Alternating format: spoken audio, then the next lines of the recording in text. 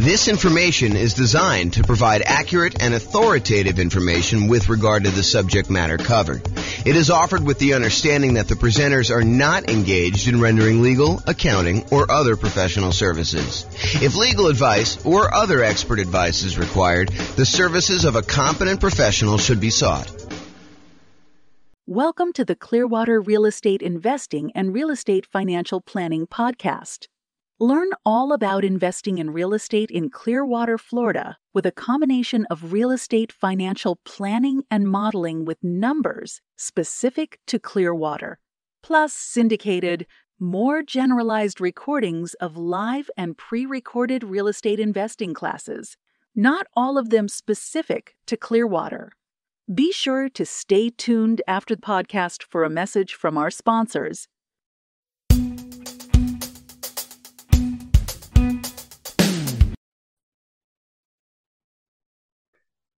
Welcome, everyone, to the Investor's Source, your source of all wealth and wisdom. I am here today. I'm Dave Goldberg, president of Investor's Source. I am honored to have with us today a friend and someone I've known for basically back to the beginning of our company about 11 years ago, James Orr. James is one of the top real estate people in all of Northern Colorado. He's been a broker for Your Castle Real Estate for many, many years, focusing now on real estate education and real estate financial advising, which is a cool thing I haven't heard of much. So welcome, James, and I want to give you a little opportunity to introduce yourself. Tell us a little bit more about your background and what you've been doing these days. Thanks, Dave. I appreciate it. I'm James Orr.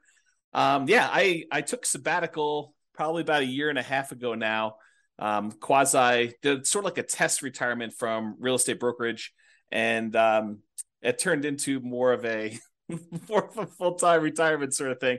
But in my spare time, I'm working on our software that does financial modeling of real estate investments for like mom and pop landlords primarily. Like, how long will it take you to acquire the number of rentals you want, and how risky is the strategy you're considering versus another strategy. And so in my spare time, in my quasi-retirement, that's more of what I've been doing lately. So yeah, thanks for having me on. Oh, great to have you on. And I listened to one of your most recent seminars, podcasts, and just a wealth of information about different ways to invest in real estate, especially with changing market conditions. And I've always been impressed by your mastery of some of the creative ways to purchase real estate, and your real strength and analysis of deals and of portfolios. Really good stuff to have when you're an investor, to really know what you're doing and know all the numbers. So James, again, welcome. I think what's on the mind of most investors these days is the tumultuous market conditions that we're experiencing now and the changes, particularly in interest rates. We got inflation, we got a stock market that is plunging, if you will, just never know what it's going to do. And investors are really not used to that for the past 14 years or so. We've had kind of tailwinds behind us. Conditions have been great. That's made our lending much easier, but now things have changed. So I just want to see from your perspective as just someone in the know about how some of these things affect market conditions, what do you think is this going to mean for the real estate market? What's it meaning right now? And what do you see coming at us in the next year or two? Wow, where do I begin with that? How can I even start to do that? So the first thing I'll start with, I was thinking about this a little bit when you asked me to kind of be on and do the call. And so I went back and I did some research, and it turns out it was a good idea to do this research. So I went back and I looked through the 30-year mortgage interest rates going all the way back to 1970. And I wanted to find out, how crazy is it that we're seeing, at the time of this recording, probably around 7% interest rates, give or take a little bit if you're doing owner, occupier, investor. And I wanted to know, is this like really extreme, or is this like a still relatively low sort of interest rate? And so I went back and I looked, and what I did is I did a percentage of the time every month that was above this 7% threshold. And Dave, I just guess how much percentage wise over the last 50 years, I think it's 52 years or so now, how many over the last 52 years, what percentage of the time were we above 7% as an interest rate? You have a guess? I've kind of listened to what you've been speaking about and doing some of my own research. I'm gonna guess 73% of the time, James. No, it's not quite that high. It's 58% of the time. Wow. Which is still, I think, a lot higher than most folks would imagine. They think, oh my gosh, we've been seeing 2%, 3%, 4%, 5% for the last, as you said, 14 years or so. I don't know if it's been quite that long. I think when I looked at my numbers, I guess it is 14 years. 2004, I think, is the last time approximately when we were at 7%. Of course, I'm doing this without charts in front of me. I should have had those up. But if you think about that, the last time we were at 7% was like 2004 or so. So these interest rates have been really, really low. It's been abnormally low. And so we've been having this, I don't know, almost like opposite of a perfect storm, a perfectly beautiful day, where property prices have been going up, rents have been going up, interest rates have been going down. So even though property prices were going up, interest rates were going down, which meant for a while, properties were still on sale, even though the prices were higher than they were before. If you kind of think about what your monthly payment would be when you're buying the property, it's actually less than if you had bought the property the year before, right, which is crazy to think about.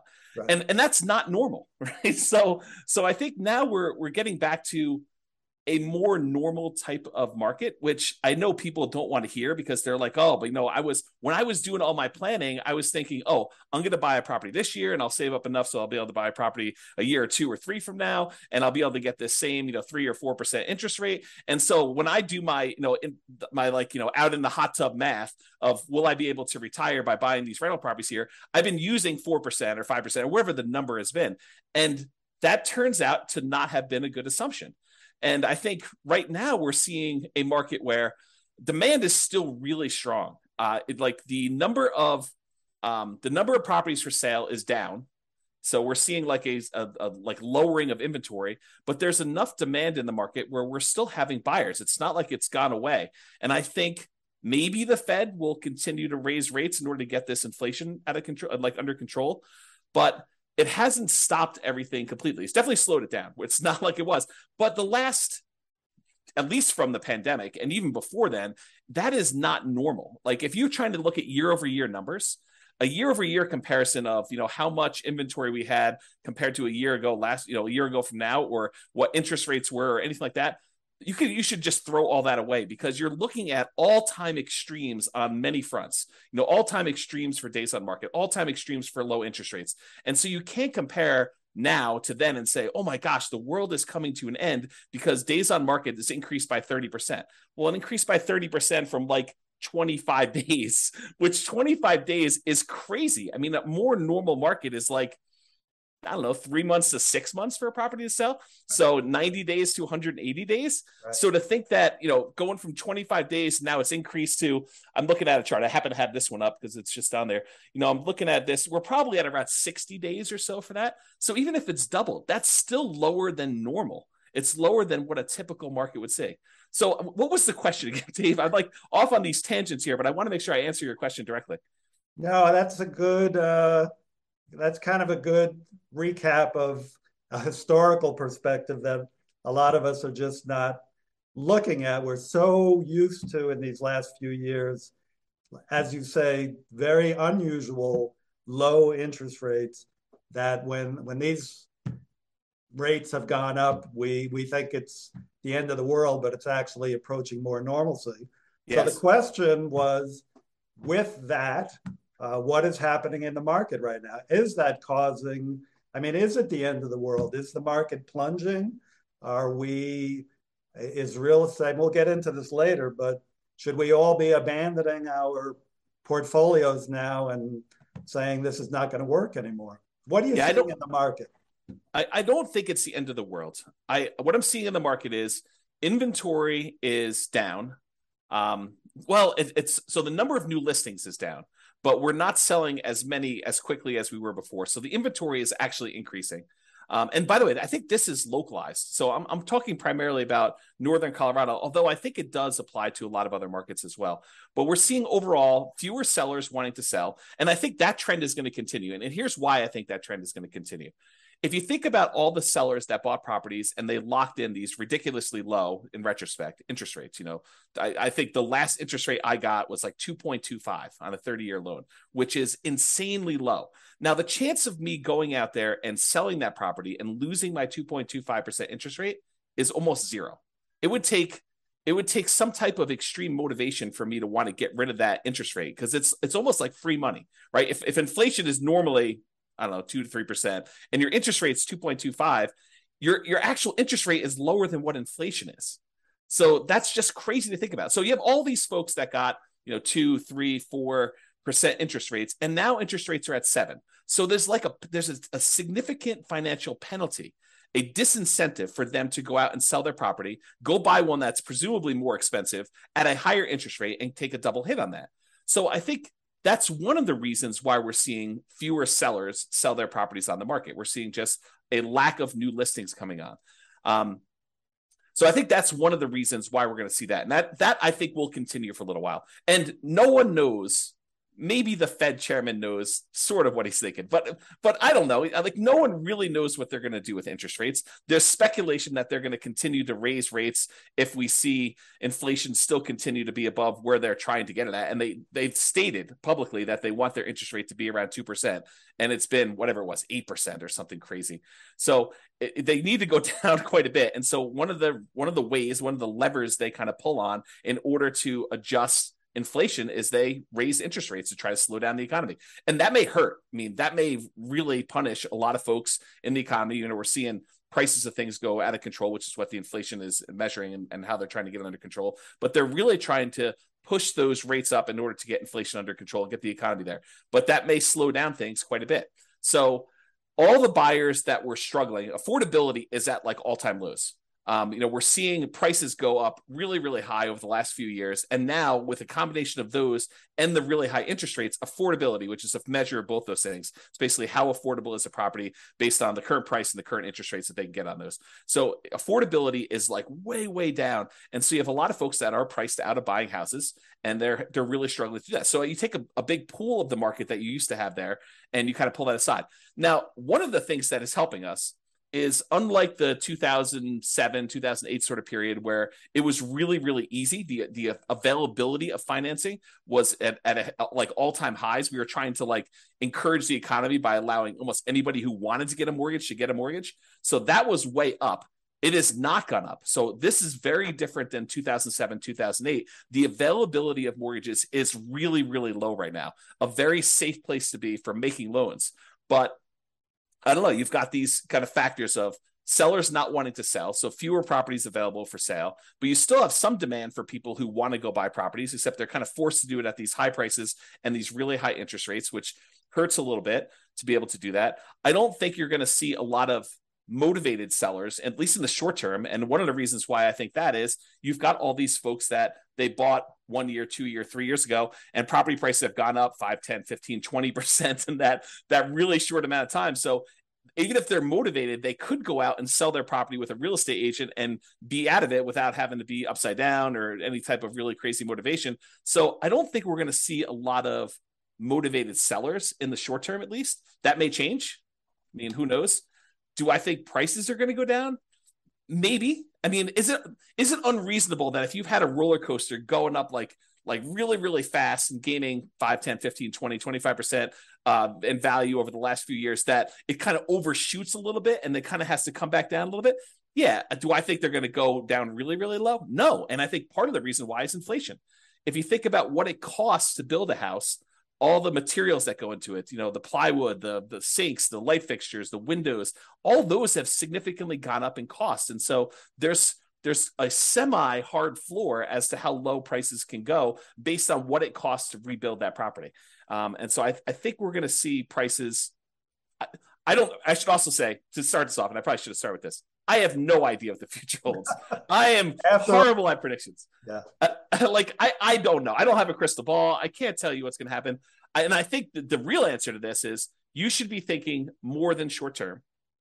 I think if you give a long enough time horizon, I think everything looks like it's smoothed out, right? Like you see a little up and down in the marketplace. I think overall, over a very long period of time, real estate tends to keep pace with inflation. And so if you think about that, slow and steady over a very long period of time, real estate tends to go up in value. And so if you think about it in terms of a much longer perspective, I think that's reasonable expectation. Now, do you ask me what's going to happen in a year or two? I don't know, Dave. I really don't. I can't predict what's going to happen. If the Fed keeps seeing inflation being really high, I think they're going to keep raising rates. And if you're wondering how high it can go, it's been to 18. That was in the 80s, 40 years ago. Doesn't seem unrealistic. Right. If they really need to get things under control for it to keep going up until we scream, okay, uncle, we're gonna stop inflating prices and have it be a little bit more normal. So yeah, very good. Yep, great points there. I think it's pretty well known that if the Fed keeps raising rates and keeps raising them, that is absolutely going to create a dip in prices because the affordability, as you talked about, just gets the affordability is so hard or so low that people just can't buy. And the only way they're going to buy is to buy at a lower price. Well, so I do want to comment on this. If you study history, you will learn what they did back in the 80s when we saw these 18% interest rates. Do you remember what they were doing back then, Dave? I was young, kind of like you were back then. Okay. Yeah. So if you go study history, we had all these types of taking over debt or doing wrap financing or things like that, where sellers were then saying, okay, we realize 18% interest rates are really hard. Only some people are going to be able to qualify for those. We'll go ahead and we will carry back financing for you. And if you've got a seller who has a 3%, 4% loan, and they have a bunch of equity, maybe they're willing to do wrap financing where they say, okay, we'll accept payments of whatever it is, $1,800 a month on this particular house, and we'll carry that for 2 or 3 or 4 or 5 years or whatever the period of time is. And I'll make payments on my underlying 3% financing rate, and we'll just keep that there until you go buy a property. And so I think there are solutions to that, which may, help slow down stuff. This is like the tools that come out in your toolbox. When the market got really, really hot and we saw these multiple offers, real estate agents switched to having certain types of tools we use in these extremely hot multiple offer type markets. And those are going away. They're not completely gone. We still see occasionally multiple offers, but they're not as prevalent as they were a year ago or 2 years ago. But now maybe we're switching over to this wrap financing, loan assumption. You find an FHA loan if you're an owner occupant, you want to buy a property, move in there, live there for a year, and then convert it to a rental. Strategy like that where you kind of go do that. You can go take over existing FHA financing at the old 3.5%, 4% loans. And so I think there's enough of those out there that's an opportunity for some investors, depending on what stage of their career they're in. Yeah, I'm glad you brought that up because I know that's one of your specialties. As I mentioned, the creative financing. I think in the last number of years, the market has been so hot that sellers have had the hammer, and buyers with some of the creative ideas you're talking about, assuming mortgages, wrap financing, lease options. I don't know if you mentioned that yet, but I know you would. They just haven't been as much in demand because, again, sellers have had the hammer, and those are really more buyer tools. But now with rising interest rates and the other market forces, we're coming to more of a balanced market between buyers and sellers, where some of these tools used by buyers can come into play. So it's great to hear about those. That kind of leads to the question of, so let's make the assumption rates are going to continue to rise. Yeah. Does that mean do you think the real estate market is going to die then, or is there still opportunity for investors out there, starting with some of those tools that you mentioned, and maybe you can get a little deeper into some of those too? Yeah, I do think there's less opportunity. I don't think the real estate market is dead. Historically, before the last really hot market, whatever that's been, depending on how you measure it. But historically, real estate investors have added liquidity to the marketplace. So if you think about a seller that has had a hard time selling, it's typically the real estate investor that comes in, solves whatever problem that particular seller is facing, whether it's the property needs repairs before they can actually sell it retail and get a loan from a traditional retail buyer, or they need to sell very, very quickly, and so there's not enough time for them to do it. But like all the problems the seller has typically had, historically, what a real estate investor has done is they've come in and they've added liquidity to the marketplace and solutions to those particular problems. So we've had a period of time where almost any property that a seller wanted to sell, whether it needed work or they needed to sell quickly, they could put it on the market and have 10 offers within, 30 days, and so there's been less of a need for a real estate investor to come in when sellers had other solutions. And I think we're heading back to a period where some sellers, not all, but a increasing percentage of sellers, and it's a relatively small percentage, but an increasing small percentage of sellers are going to need those solutions again. And now the other thing that's kind of interesting is we as individual mom and pop, real estate investors are not the only people in this space anymore. There are large companies that are doing these iBuyer programs where they'll come in and they're advertising very heavily, and they'll come in and they'll buy a property and they'll immediately put it on the market and resell it or something like that. But I do think that there is room for mom and pops to come in and offer niche solutions, especially in markets where these iBuyer type companies are not in. So I think, yes, in the more traditional sense, all these creative solutions and trying to buy properties at a deep discount where they need to come in and do work and they have enough room in there to hold the property for 3 or 6 months or whatever it is in order to get the property sold, and opportunities to use money like yours in order to be able to go buy and fix and flip properties. I think those solutions are still available, and all the creative ones are available as well. And then I think the like meat of the market, because I think just looking at the numbers, there are more mom and pop landlords, people that are buying properties for long-term rental, than there are people doing fix and flips. I think the numbers are skewed more toward buy and hold. And you could correct me if I'm wrong on that, but that's my gut feeling in the marketplace. It's just number of transactions that happen based on one or another. So the question that becomes, are mom and pop landlords, people that are buying properties to rent out, are they have an opportunity in our upcoming market if interest rates stay where they are? And I think yes, but there's a whole bunch of caveats to that. Number one is you have to look at the investment more than just cash flow. There's a school of thought, there's a large group of people out there that believe that cash flow is everything, and that you don't buy a property unless it has cash flow. And that's the only reason you buy a rental property. And you can make almost any property cash flow if you put enough down. So like if you came in here and you put 20% down in our marketplace and you tried to buy a rental property with our current prices and our current interest rates and our current rents, most of those properties with 20% down are going to be negative cash flow. They're going to be negative cash flow even if you take into account the tax benefits of depreciation. So when you look at those two, they're going to be negative. But if you increase the amount you have down, if you go from 20% to 25% to 30%, 35%, eventually, even if you get to full 100% down, you buy the property all cash, you then get cap rate. Cap rate is the net operating income divided by the purchase price, which is the amount of cash on cash return you're getting on a property that's free and clear. And so if you think about that, the more you put down, the closer you get to cap rate. Right. So your cash on cash, you put 20% down, maybe negative, and maybe, negative 10% cash on cash. You put 25% down and maybe negative 5% cash on cash. You put 30% down and maybe 0% cash on cash. You're break even.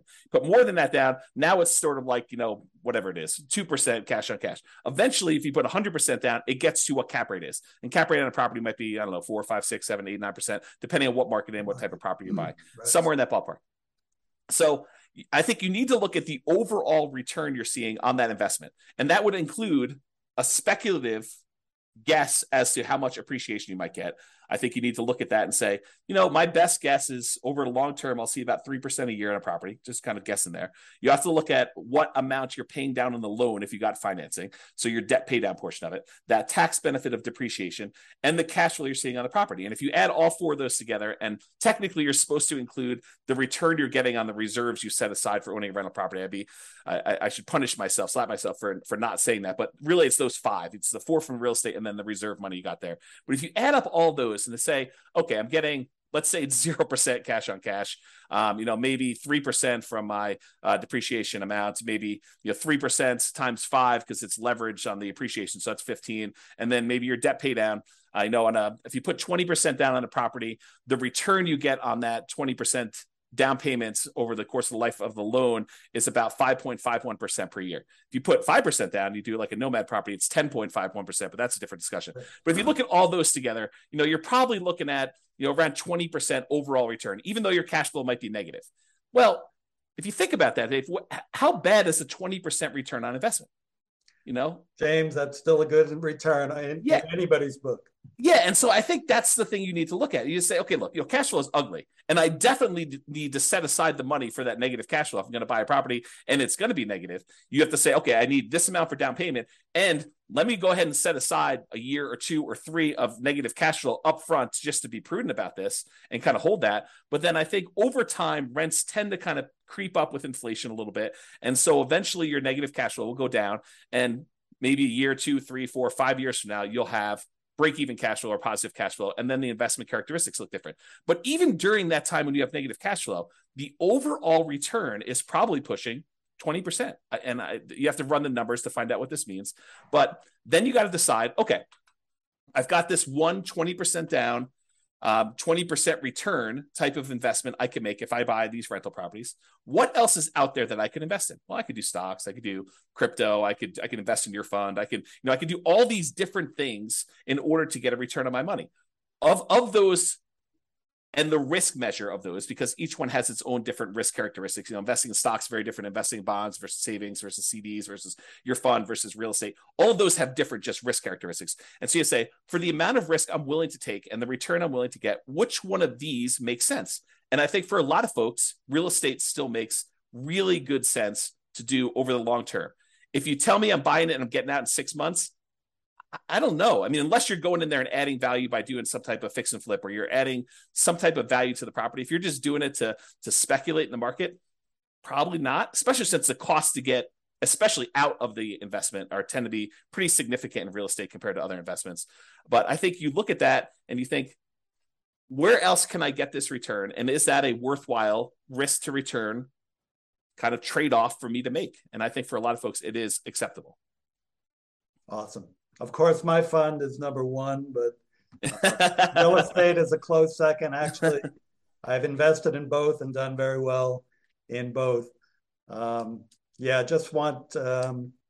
think just to kind of summarize what you said, and you gave us some great information there, it's just, it might be a tough time now to buying is a little bit, you're going to pay a little bit more, your cash flow may not be even positive in properties you're going to pick up.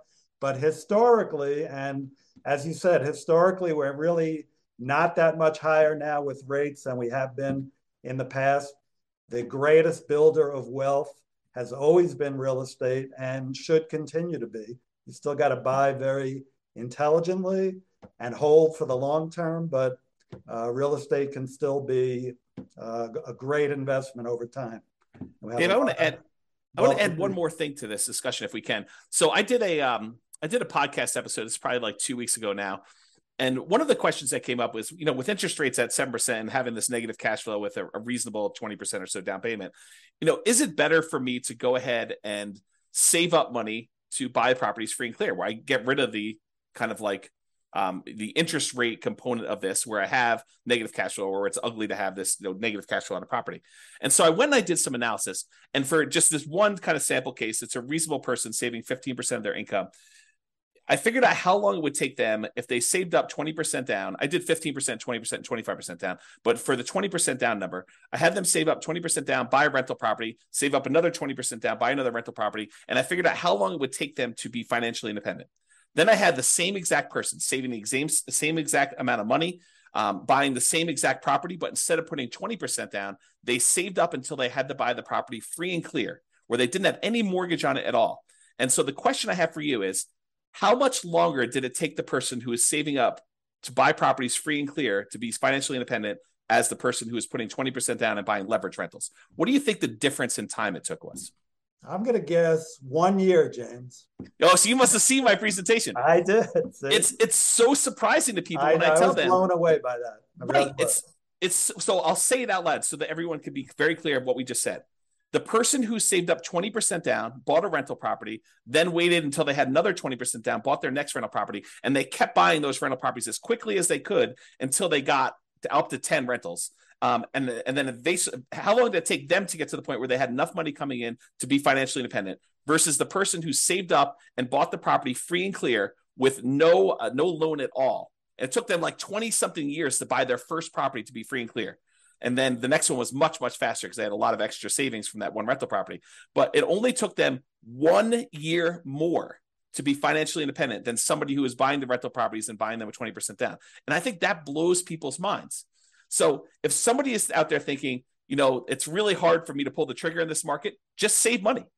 Invest in something else, invest in your fund or invest in stocks or whatever makes sense for you in the meantime, while you're waiting to save up your money. And then when you're ready to buy a rental, whether that's buying a property that's free and clear or buying a property with 50% down where now it does cash flow, or 30% down, or whatever the numbers make sense. But don't stress out. It's not that much longer for you to be financially independent if you take your time and you save up and you buy these properties free and clear. And the risk dynamics of a free and clear portfolio, very different than the risk dynamics of someone putting 5% down or 20% down or 25% down and buying rental properties. So a lot of good points there for people think highly leveraging is the way to go. And I'm not going to poo-poo that because I did that. But I've also done the strategy of buying and paying down properties and having them free and clear. And that for me and other investors I know has worked really well, getting properties paid off.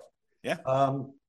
So looking to wrap up now, I think, again, what's on the mind of a lot of investors, James, is like, how is what's happening now different than what happened in 2007, 2008?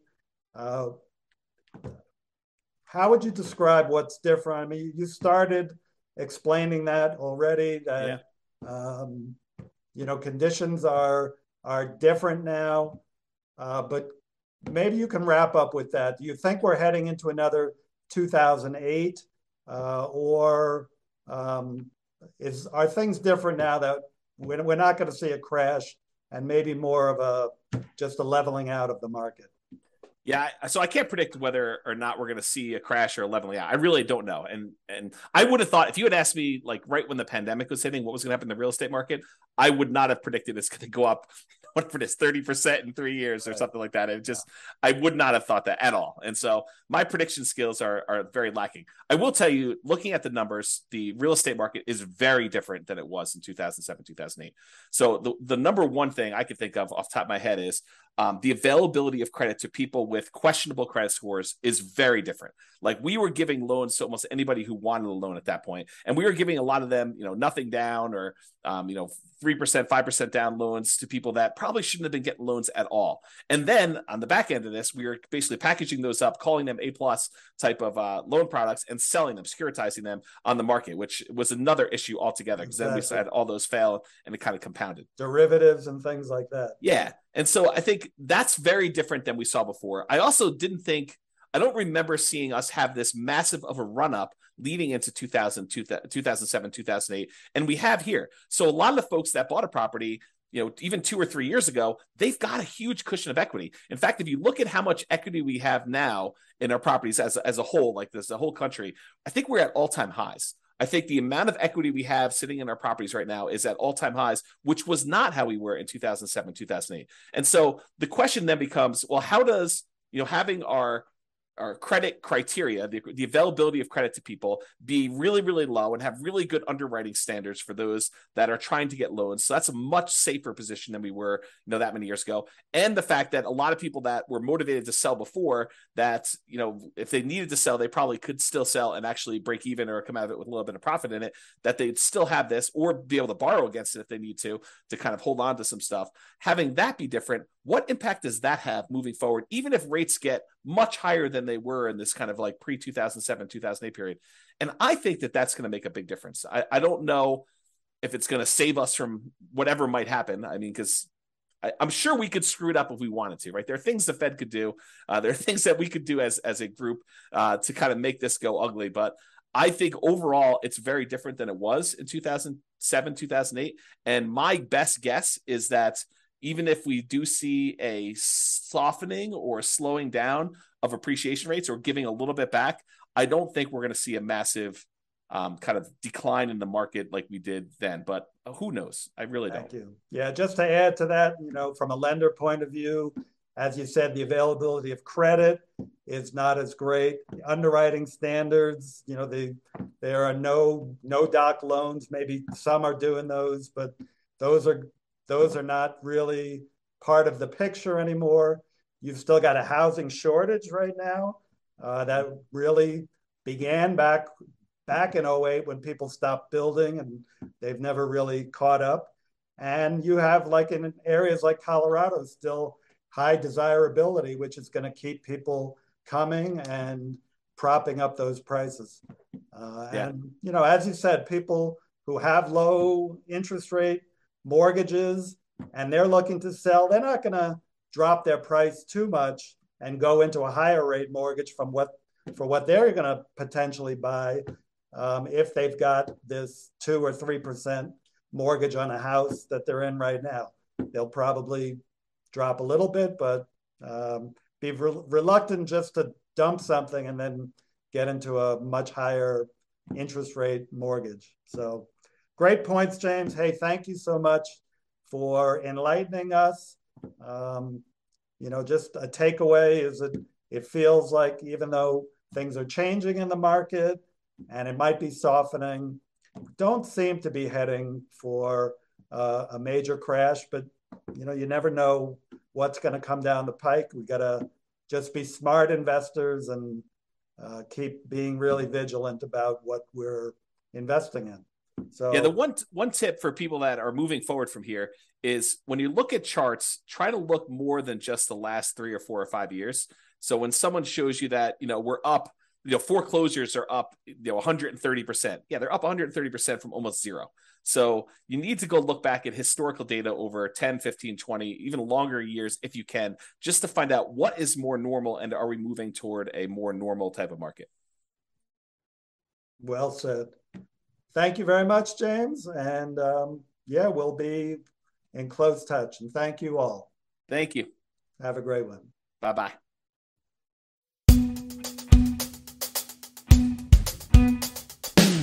With home prices up, mortgage interest rates up, and rents up, but not quite enough to counteract the higher prices and interest rates. Cash flow on rental properties in Clearwater is harder than ever. Book a call with the Real Estate Financial Planner to apply our proprietary 88 strategies to improve cash flow on your rentals. See the show notes for a link to schedule your call and improve your cash flow today. If you're a real estate agent, lender, or professional in Clearwater that wants to help our real estate investor listeners, consider reaching out to learn about collaboration opportunities with this podcast. We'd love to add more value to our listeners by having you assist our investors buy, sell, and finance their real estate investments. See the show notes to schedule a call to discuss collaboration opportunities.